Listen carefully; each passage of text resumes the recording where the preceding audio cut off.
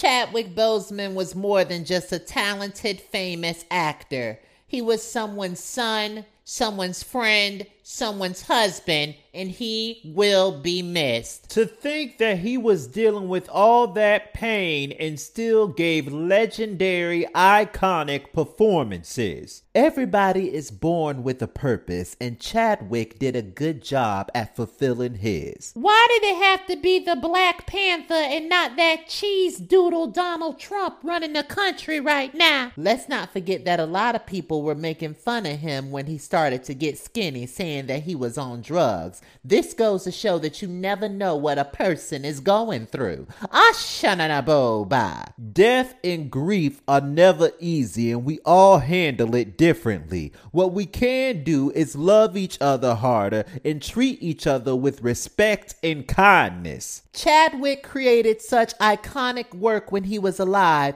and he helped little black boys and girls see a hero that looked like them. Thank you, Chadwick Boseman, for sharing your gifts with this world. Let's ask the petty audience what they think. How do you feel about Chadwick Boseman's death, and what is your favorite movie that he did? Comment below.